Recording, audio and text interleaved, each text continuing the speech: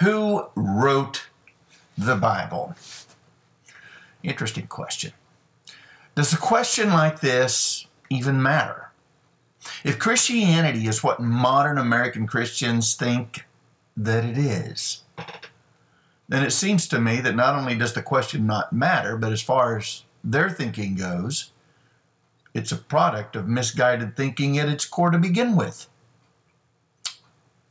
Now that raises the question, why should we as believers concern ourselves with a nation of mostly godless pagans anyways? Why, I mean, this is a flea. Why should their thinking, why should their philosophy, why should their opinion about the Bible carry any weight with us whatsoever? Now, another question is, what are the implications of these questions and their answers for Christianity? Today is July 4th, and this is episode number 32 of the Reformed Rant. Let's rant. If you're listening to this, you are the resistance.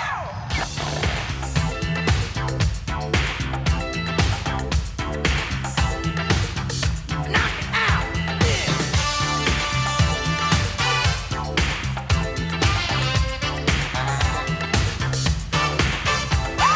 Super highways, coast to coast, easy to get anywhere.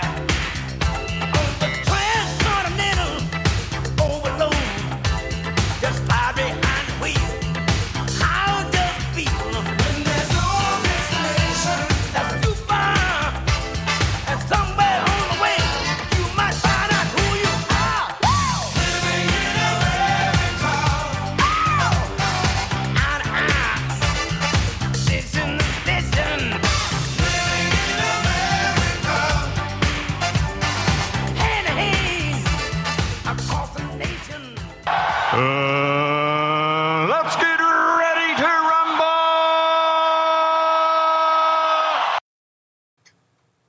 All right.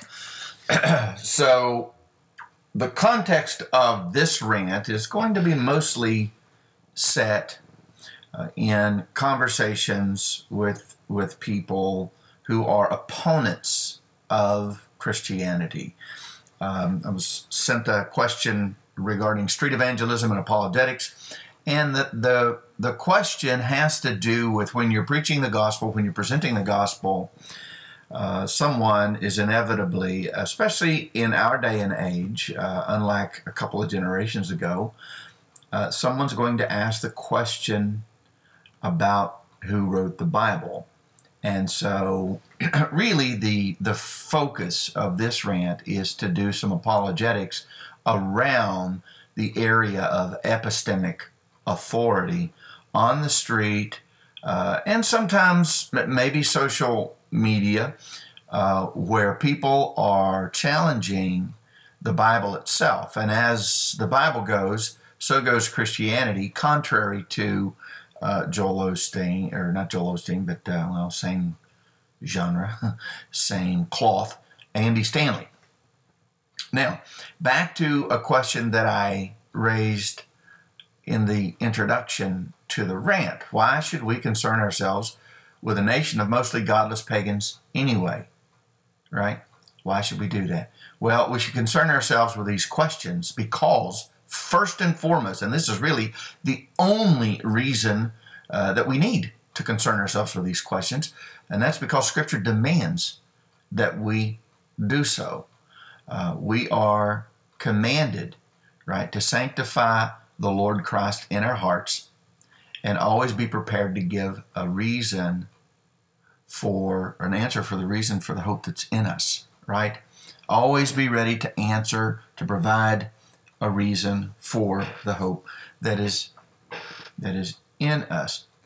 Not in a way that satisfies the pagan, but in a way that satisfies God. You see, there are two people that we have an opportunity to please when we're giving an answer to a question regarding Christianity. There are two people.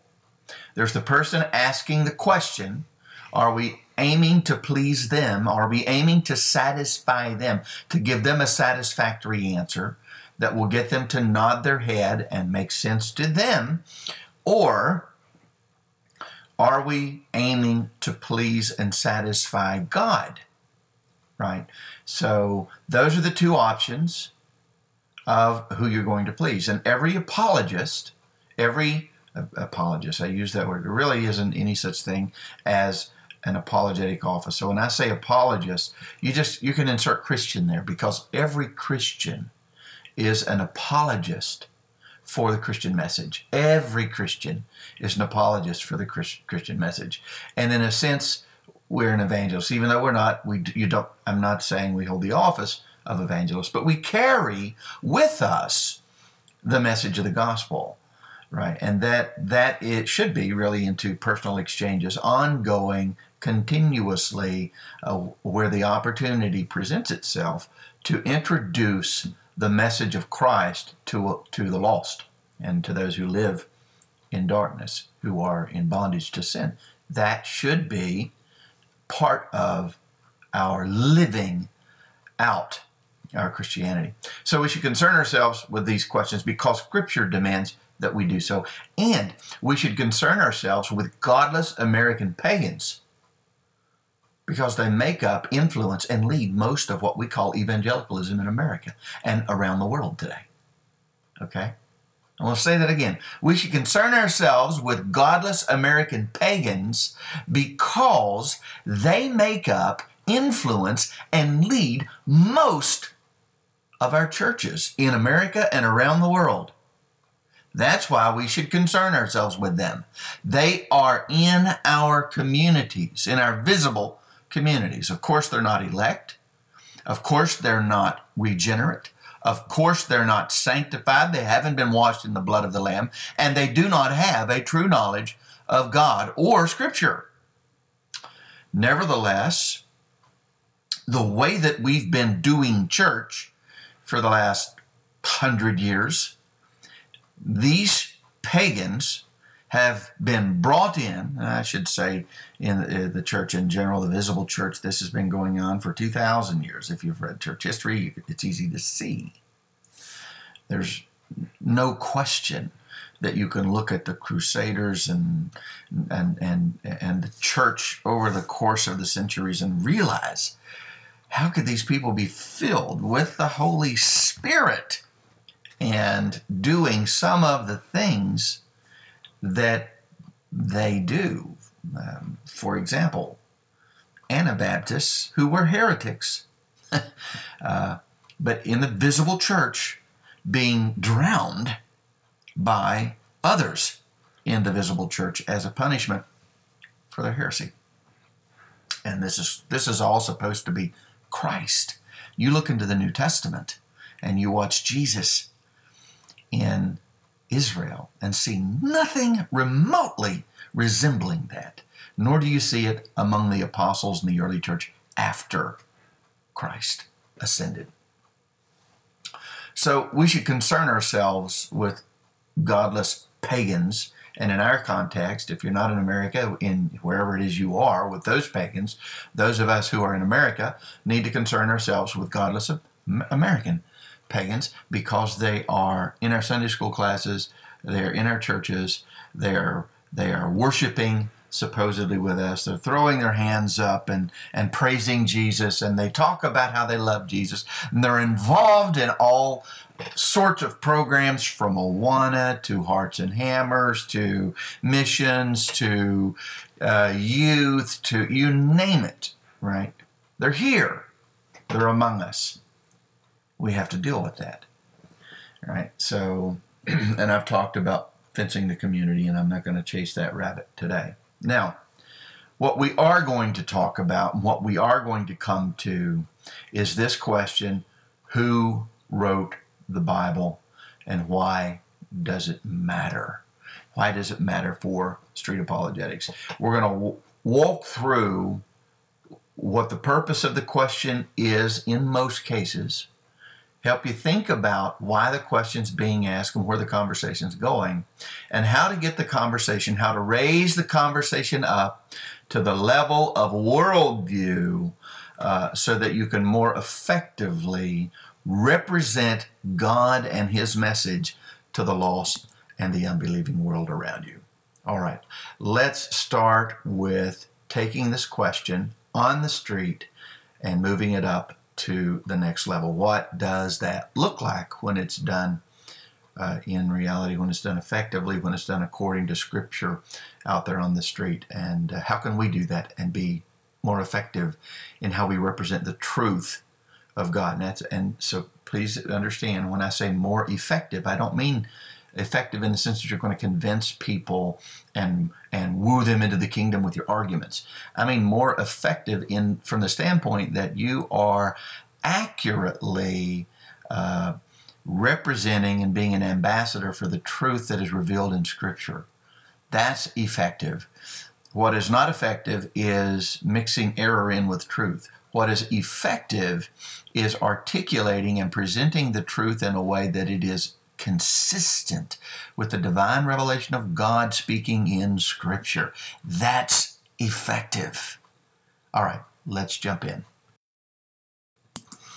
Okay, so we want to answer honestly and frankly, but with one guiding principle that is non-negotiable. And everyone who does any kind of witnessing, evangelism, apologetics, interacting with unbelievers, and anyone who does apologetics at all needs to keep this principle in mind. This is a fundamental problem that I see with popular apologetics in American Christianity. Okay? And it is this: do not imply that an unbeliever is entitled to sit in judgment of God speaking in Scripture. In other words, you are not going to submit God and the Bible to the unbeliever, the unregenerate, for an examination to see if the Bible or God is worthy of their nod, their belief. Okay, so however you answer this question regarding who wrote the Bible or what the Bible is, do not wade into those waters, because if you do, I can promise you this: the unbeliever has a set of criteria, and they're going to use that criteria to judge God, and they're going to use it to judge the Bible. It's really that simple. That's what they're going to do. And guess where they got the criteria from? It wasn't from faith. It wasn't from submission to the God who created them. No. It's from their totally depraved, fallen nature, their radical desire for autonomy and independence from God. They came up with their own criteria because they want to be like God, you see. And they're going to use their criteria to judge the Bible, to judge God, to judge the Scripture, what they see in Scripture, the actions and activities of God, the teachings of Scripture, the claims of Scripture, and so on and so forth. And they're going to use an ungodly criteria to do so, a criteria that is faithless. This is why it is in your best interest as an apologist, as a Christian, as a witness to the gospel of Jesus Christ, to avoid doing this. And I will say that the most popular method of Christian apologetics the world over employs this all the time.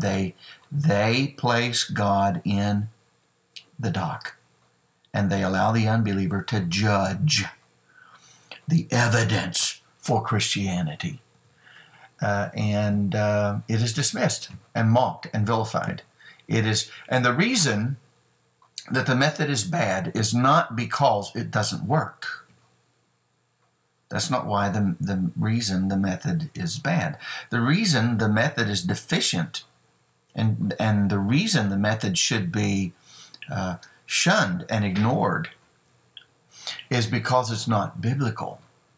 Show me anywhere in Scripture where God ever tells people to sit in judgment of His Word. It doesn't happen. God expects to be heard, acknowledged, and obeyed. So here's the answer. We turn to 1 Peter 1:21, and what we find is, okay, I've been asked the question by the unbeliever, who wrote the Bible? And the answer is, for no prophecy was ever made by an act of human will. So the Bible is not the product of a human just willing to act. But men moved by the Holy Spirit spoke from God. So the Bible is not the mere product of human will, but the product of God acting upon humans to write. That's the answer. The text that we're looking at says it this way: but men, being carried along by the Holy Spirit, spoke from God. Okay? Now, the extended answer might sound something like this. The Bible was written by God through approximately 40 men from a variety of cultures over a period of approximately 1,500 years. That's the historical, factual answer to that question. All right? Now, let's turn our attention to the conversation as it shifts, because these conversations, if you've had them with people, are going to shift, and they can go all over the map on you. So one of the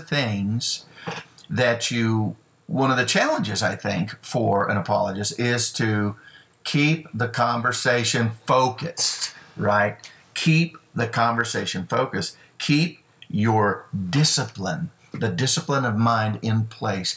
Know where you want to go and take the person to that area, and avoid the distractions that are and the red herrings that are going to be brought up.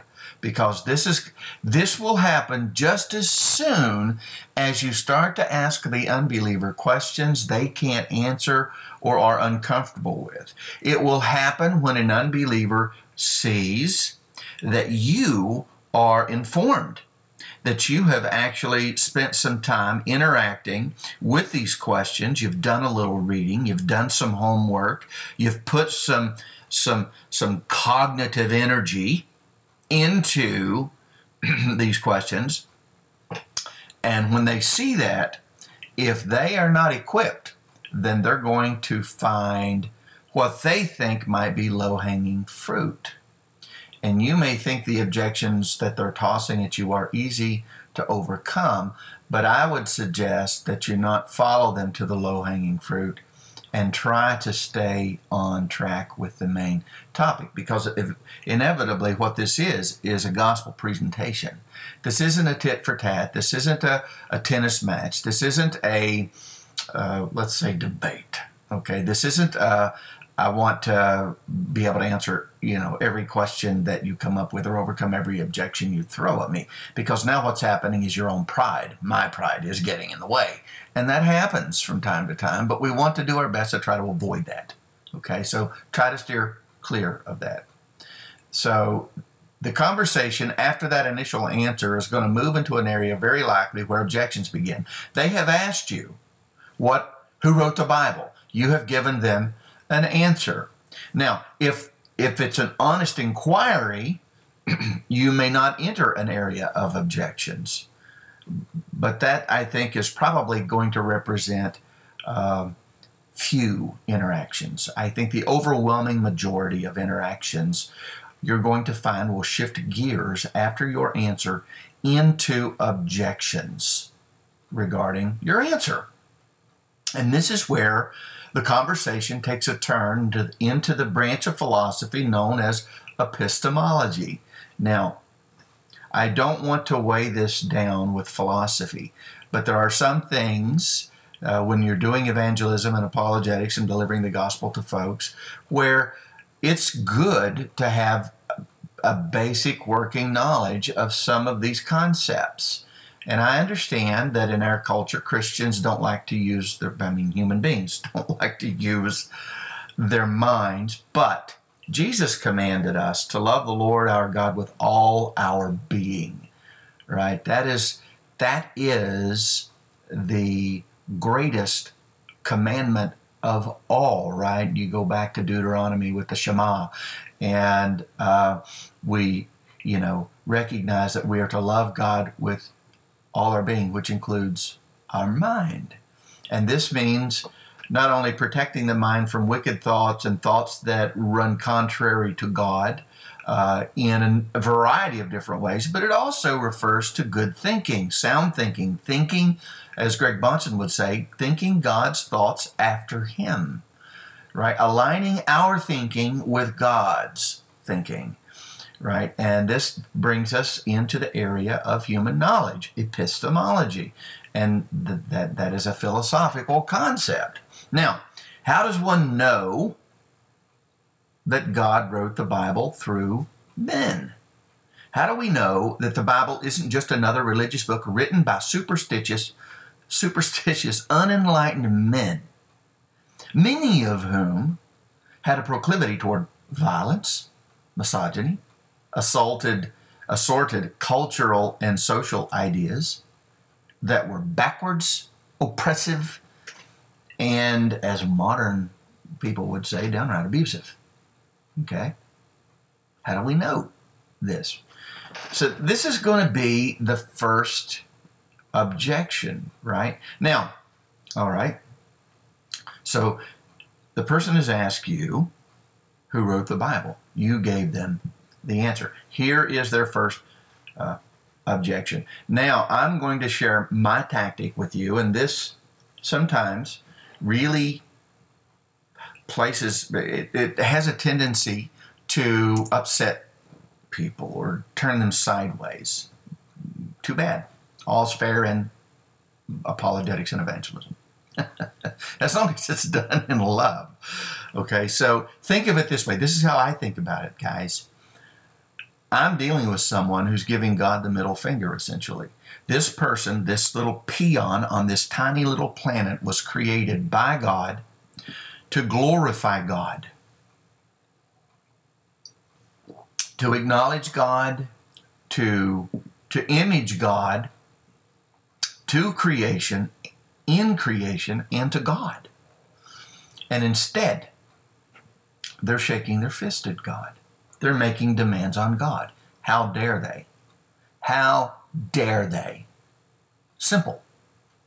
This isn't an innocent person that if they just had more knowledge, if they just had a better way of thinking about it or a different way of looking at things, they would come to the conclusion that Jesus is Lord and they would surrender their heart to God and ask Christ to come into their heart. That is not what this is. I understand that that's how modern evangelical Christianity positions and frames the gospel. That's not how this is. It's how modern Christianity teaches people to think about unbelievers. Wrong.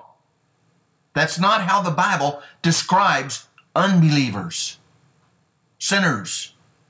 It describes them as natural-born enemies and haters of God, who are worthy of death, over whose head the wrath of God abides.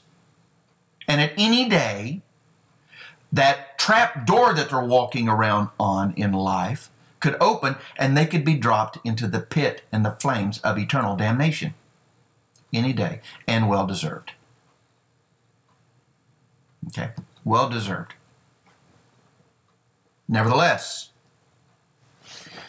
despite their wicked disposition toward God, we love them because even though they are shaking their fist at God, they are created in the image of God. And as an act of love and kindness toward them, we are going to share the good news of the gospel of Jesus Christ with them in hopes that God will open their eyes to the light of the gospel that is in Christ Jesus. Amen. That's the balanced view of the unbeliever that we must take. All right. So that said, I place the person who is attacking Christianity on the defensive. See, because it's my belief that if you are going to launch an attack against a worldview, you can only do that if you have a worldview to which you are committed that contradicts the one you're attacking. Otherwise, why attack it? You have no ammunition to attack another worldview unless you have one of your own. And if you have one of your own, and everyone does, then it's fair game. And I'm not going to stand on the street corner or sit in the restaurant and talk to whomever, or waitress, or wherever I might run across an unbeliever and have these exchanges. I'm not going to sit there and let them just attack Christianity up one side and down the other without standing up and giving a defense of their own view, because they have to defend the ground from which they are launching the attack. That's my tactic, folks. That's what I do. And I suggest you do the same. Right? The best defense is a good offense. All right, so place the opponent on the defensive, but do so delicately. You want to get them engaged. So you want to make sure that your questions are honest and sincere, and that they don't come off as an FBI interrogation. Where were you last night when the professor was found dead in his library? What were you doing? Give an account for your time from 8 to 12. And you don't want to come across like that. And you don't want to sound arrogant. You don't want to, and you want to watch your body language and your facial expressions. You don't want to come off as arrogant or cocky or proud. It is an unnecessary distraction. So you want to be aware of not just your questions and how they sound. You want to be aware of how you're coming across to the person, because what do you want to do? This is part of the issue with those of us who have a proclivity to have these conversations with people. You should want to love them with the gospel, right? You should want to love them with a confrontation of the truth that is in Christ. That's why you're about to place them on the defensive. You're going to give them the good news of the gospel and show them the bankruptcy of their own worldview. That's what you're doing, right? And hopefully, should God will it, they may see the light of the truth of the gospel in Christ. That's God's work, not yours. Your work is to accurately represent the gospel, the scripture, the Christian message. So you place them on the defensive. And so they've come back at you and they've made this comment about the Bible. You know, how do you know the Bible was written through men? There is an answer to that question. I'm not going to give it just yet, because I want to get this person engaged, right? You can give certain answers to questions that will shut down the conversation immediately, right? And you don't want to do that if at all possible. So it's a better tactic to ask questions that will lead to a more fuller presentation of the gospel. That's what you're wanting to do, you know. It's kind of like, do you want to cut your conversation off at "For God so loved the world" and be done? Or would you rather be able to say, "For God so loved the world that he gave his only begotten Son, that whosoever would believe in him would not perish, but have everlasting life"? You want to get the whole message out, or only a third of it or a tenth of it, right? So that's the thinking here on my part. Good, bad, indifferent. That's how I think. That's how I look at it.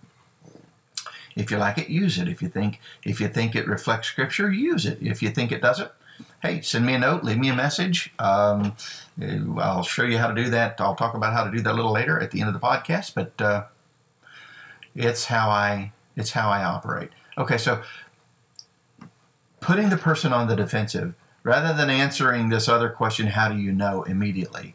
You say, okay, I'll answer that question, but I would like to ask you a couple of quick questions as well. What do you think about the Bible? What do you think that book is? Who do you think wrote it? How do you know these things? And what standard are you using to judge it? Now, I wouldn't use all those questions at once, right? We call this double barrel, triple barrel questions. Start with just one question. Get the conversation going. What do you think about the Bible? Or, well, okay, who do you think wrote the Bible? Now the conversation is moving, right? What do you think about the Bible? Now, their answer may be something like, well, you know, the Bible's a religious book written by religious fanatics who were scientifically unenlightened. Okay, well, you know, by our standards, maybe these men were scientifically unenlightened. They didn't have airplanes in those days, and we do, so and that's part of science, so okay, fine. But the Bible really isn't a book about science. Science isn't the topic, right? The book is indeed a religious book, but are they religious fanatics, right? So this may be their answer. Next question then, okay, that's your answer. How do you know this about the Bible? How do you know that these men were just a bunch of religious fanatics, right? Well, answers are going to vary, but mostly they're going to call upon or lean upon or rest upon an uncritical acceptance of modern science as the final arbiter for truth and human knowledge. They may say something like, well, you know, if you believe the Bible, the earth is only about 7,000 years old or so. Or if you believe the Bible, there's such a thing as miracles. And we know, scientifically speaking, that the earth is old. Or they may say that, you know, we know that humans evolved over millions of years. Or they may say that, you know, well, miracles are impossible. Snakes don't talk. Donkeys don't talk. And so on and so forth. All right, so this may be their answer. They're taking you into their worldview, which is where you want them to go. This is what you want them to do. This is exactly where you want to go. Because step one in the method of apologetics that I use, which is presuppositional, is to step into the shoes of the unbeliever and show them the bankruptcy and the inconsistency and the incoherence of their own worldview. But you want to do so in a way that is focused on loving them with the truth. I'm not saying you want to do it in a way that's not offensive, because I think that's going to be impossible.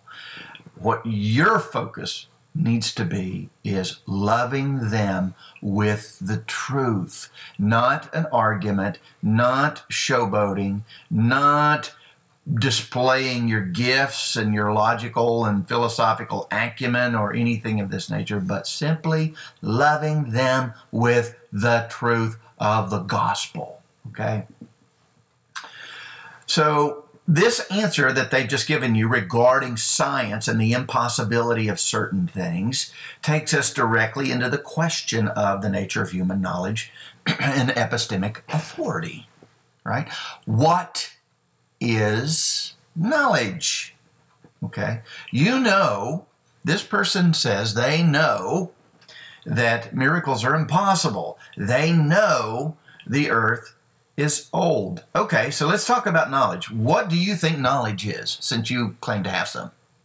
Right? If a person is sophisticated or read at all on the subject, they're probably going to say something like, knowledge is justified true belief.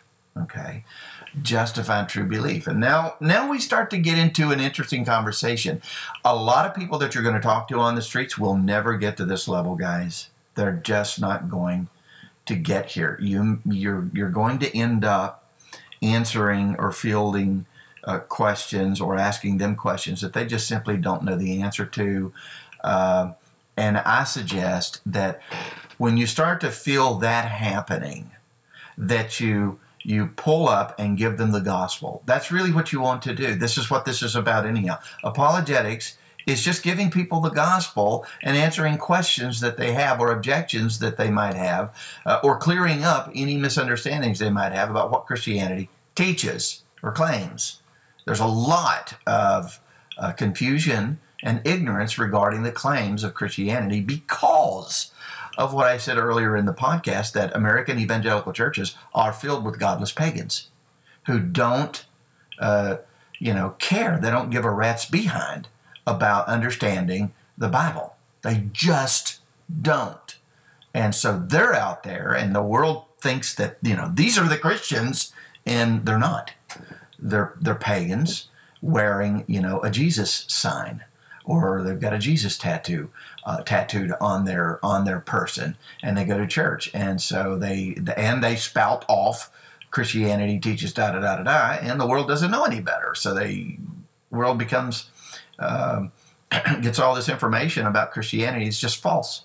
It's not coming from the Bible. It's coming from, false Christians who don't read the Bible and don't know any better. All right. So just a quick sidebar. This question of knowledge could take us into metaphysics and the question of what it means to be a human. If you continue down this path of a more sophisticated conversation, right?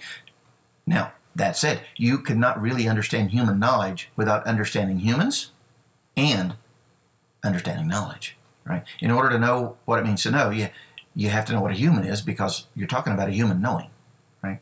And you have to know what knowledge is. So understanding what a human being is, knowing what a human being is a necessary condition here for epistemology. So metaphysics and epistemology, not quite as detached as some people would like to keep them. They are absolutely bound up in one another. And if you read John Calvin, you quickly understand and agree with him that you cannot know what a human being is unless you know who God is, right?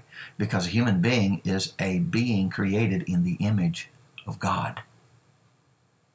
If you don't know that, you don't know what a human is. Right? So knowledge of humans is dependent on their knowledge of God, and knowledge of God is dependent on their knowledge of humans. They are bound up in one another. Okay, so what is knowledge? The person is going to come up with some answer like justified true belief. And of course, that raises another question. Just be curious. What is justified true belief? What does that mean? What does it mean for a belief to be justified?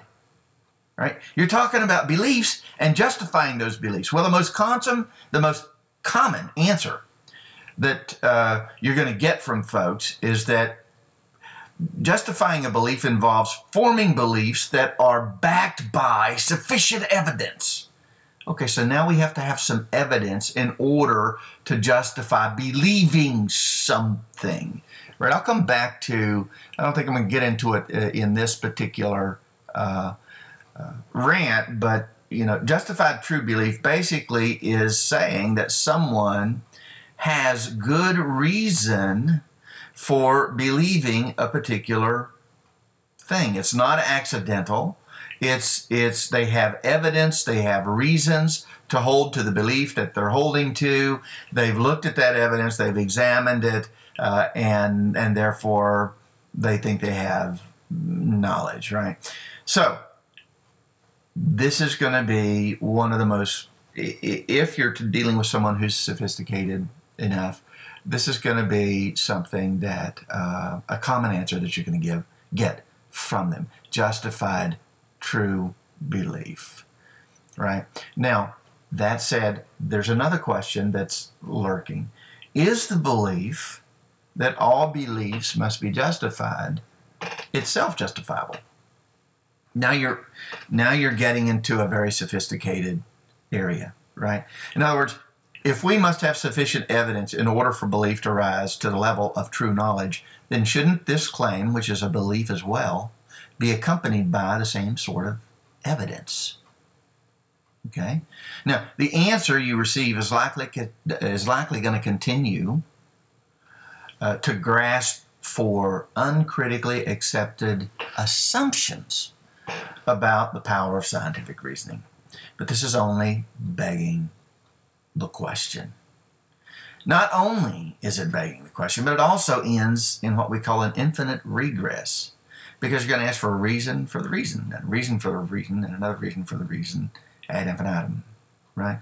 Justified true belief requires a transcendent belief-forming model to which all rational brains ought to subscribe or adopt and embrace. Okay? Such a model now, because what's being said here is that no human being should accept beliefs like X, unless they are accompanied, or let's just say beliefs, period, unless the belief is accompanied by good evidence. Okay? That's a model for how human beings should embrace beliefs or form beliefs. Our beliefs should be formed in accordance with that model. That's what's being argued. That's what's being claimed. Okay? That's how we should go about forming beliefs. Now, this model implies that knowledge must have some sort of ground or foundation. All right? Now, I said a few minutes ago that a discussion on epistemic standards, a discussion in the area, in the field of epistemology, could and maybe even should, I think should take you into metaphysics. So the next question for someone who is taking you down this path, and remember, this all started with someone saying, who wrote the Bible? Right? And this particular scenario that I'm playing out is coming from an atheistic framework. This is an atheist who thought that they're going to have a little fun with you as a Christian, since you're out there preaching that everybody has to believe in Jesus or they're going to go to hell. So now the next question for the atheist is, what are human beings? What are we? The question is associated with what we call the mind-body problem in philosophy. So here it is. If God is not, and human beings are the product of nature, the laws of physics, just doing what they do, then humans are just their brains. There is no mind independent from or outside of the human brain. The mind and the brain are one and the same. Now, this is the unavoidable and necessary end of scientism. This conclusion that the mind and the brain are one and the same is inevitable. There's no escaping it. Now, if you're thinking about this, you may be able to feel the clutches of skepticism closing in on you at this point. Maybe not. Let's talk a little bit about why this is happening. And what I am doing here, folks, I said earlier that the ground from which attacks against Christianity are launched itself must be defended. And if it can't be defended, then you have to find different ground to launch your attacks. If you have to give up your ground from which you're launching attacks, then your attacks are meaningless. They're nullified. They can be ignored. They can be dismissed. Right? This is what we're doing, you see. We're looking at the alternative to God. If God did not write the Bible, then what? Well, this is what follows. And maybe we'll do a couple more podcasts on this subject and take you through to the end, because I'm definitely not going to get to the end here. I'm going to stop here in a few minutes in exactly this place. If God is not and humans are the product of nature, then the laws of physics are just doing what they do, and human beings are just their brains. And the mind and the brain are one and the same. If this is the case, then everything that happens in the universe happens as a result of the laws of physics. Everything. Humans, then, like everything else, like the leaf falling from the tree,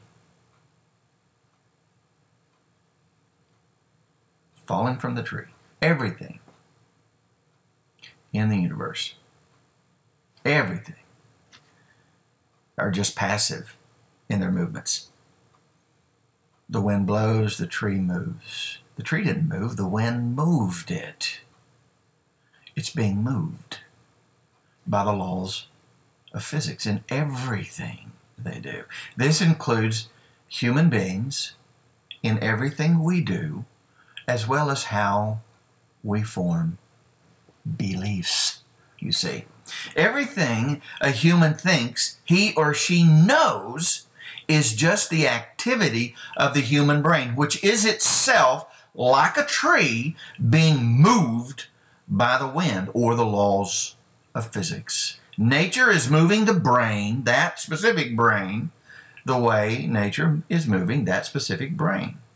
Just like every tree moves differently when the wind is blowing it because of the particular shape and nature of that tree, so it is true that the human brain responds or is moved, let's say, better word, maybe moved. A tree responds to wind by bending. So the human brain responds or is moved by the laws of physics, that particular brain, in just the way it does because of the activity of the laws of physics on the brain.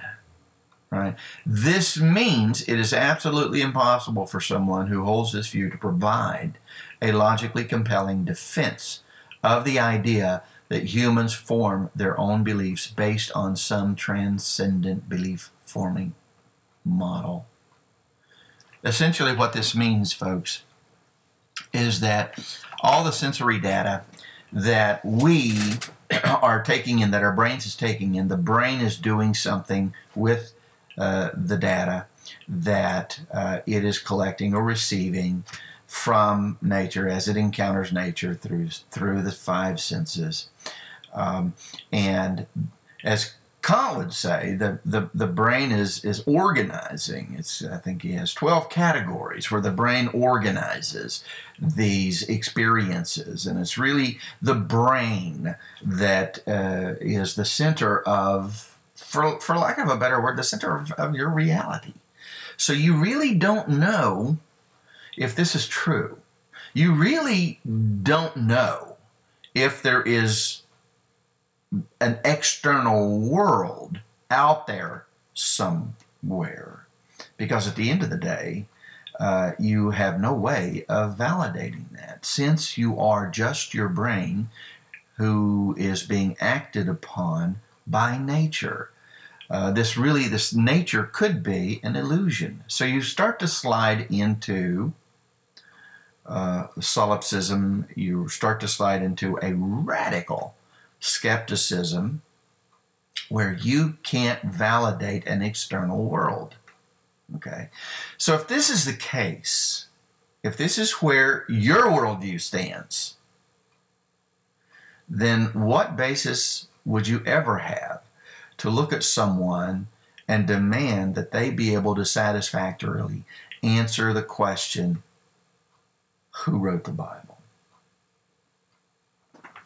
That's the answer that takes us through to the atheistic challenge, and it all comes down to epistemic authority, right? We start as a Christian, we start with God. And we know that the Bible is the Word of God because of the testimony and witness of the Holy Spirit in our hearts and minds, that God has opened our eyes to see the truth. Knowledge, you have to remember this, knowledge is person relative. Knowledge is person relative. I know my wife. What, there's almost 8 billion people in the world that do not know her. I do. Does the fact that the overwhelming majority of the world does not know my wife do anything to invalidate my knowledge of my wife? Of course not. Knowledge of God and knowledge of Scripture is like that. That's what knowledge of God is like. It's knowing a person. And our authority, our epistemic authority for what is true about reality, about the world we live in, what is true about human beings, what is true about the Bible. Our epistemic authority for these things is Scripture. God speaking in Scripture. God created us. God implanted in us a certain sense of Himself, a knowledge of Himself, And God created us with the ability to know something about the world through both natural and special revelation. Now, the Christian is privileged to have had his or her eyes opened to experience the work of God on the stony heart, so that now we know, you see. But this is not a blind faith. I know God, and I know the things of God just as well as I know my wife. And when I say well, I don't mean qualitatively. I mean in the same way. I know I have this knowledge, and I cannot not know it. The same way that I cannot not know my wife. I cannot know God intimately through faith in Christ and then not know Him. Once I know, I know. Once you know someone, you know someone. You cannot not know that person any longer. And someone say, well, if the person leaves and you haven't seen him in 20 years, well, you know, that's carrying the analogy a foot, taking it far away from where I'm intending to use it. You know someone, you know someone. I cannot not know my wife. She's going to come home this evening. I will know her. She's here. I know who she is. It's not possible that she's going to walk through the door and I'm going to not know her any longer. Knowing God is like knowing a person.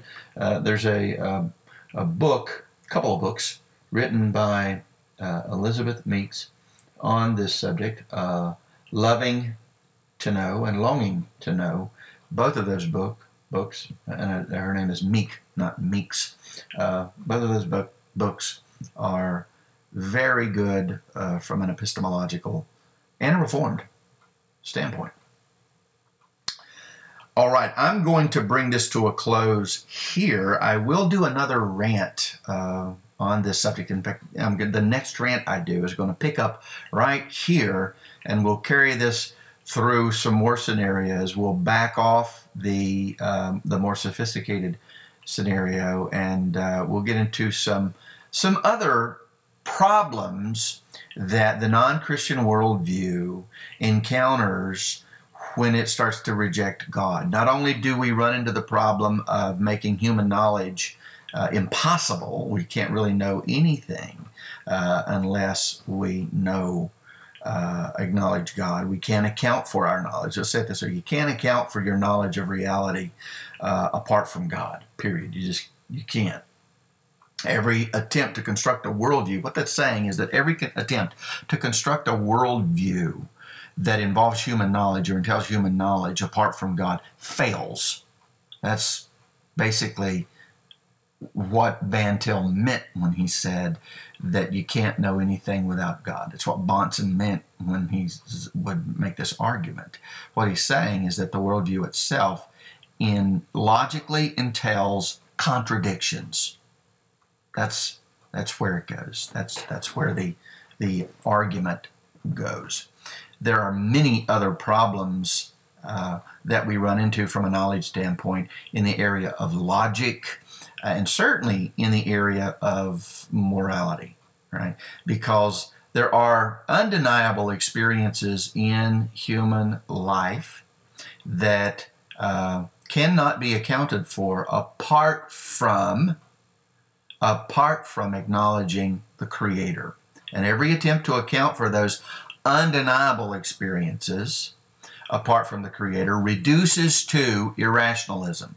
That's the presuppositional approach. You step into the shoes of the non-Christian worldview, dismantle it, show its bankruptcy, intellectually speaking, and then you take them to the gospel of Jesus Christ and explain to them why they experience knowledge, how it is they can know, why logic works, why science works, why morality is meaningful, why humans have value, why they experience the things they experience within the Christian worldview, and you show them how Christianity accounts for those things. You give them the gospel.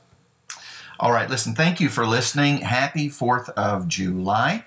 If you have feedback, comments that you want to leave, you can do so if you're listening to the Reformed Rant in the Anchor app itself. If not, you can go over to reformedreasons.com and leave a comment on our blog. I rant a little more than I blog. I'm just a working stiff, and so I don't have time to do as much as I would want. Additionally, we have a couple of Facebook pages. We are on with the Reformation Charlotte Facebook page. Come over there. We've got a lot of great guys over there, a lot of great conversation. And then also we have another page that's the Reformed Rant Facebook page. I think that's what it's called. Gee whiz. So you can reach us at any of those locations and using any of those methods. Keep the faith, stay in the fight, continue to witness to the truth of the gospel that is in Christ Jesus. Speak the truth in love to this dark, dying culture, and all the cultures around the world are dark and dying cultures, spiritually dead cultures. Continue to be the light of the gospel of Jesus Christ and to show the world what it means to love God and to love your neighbor as yourself. God bless. This podcast is part of the Bible-Thumping Wingnut Network. Biblical Christianity's marketplace of ideas. BibleThumpingWingnut.com.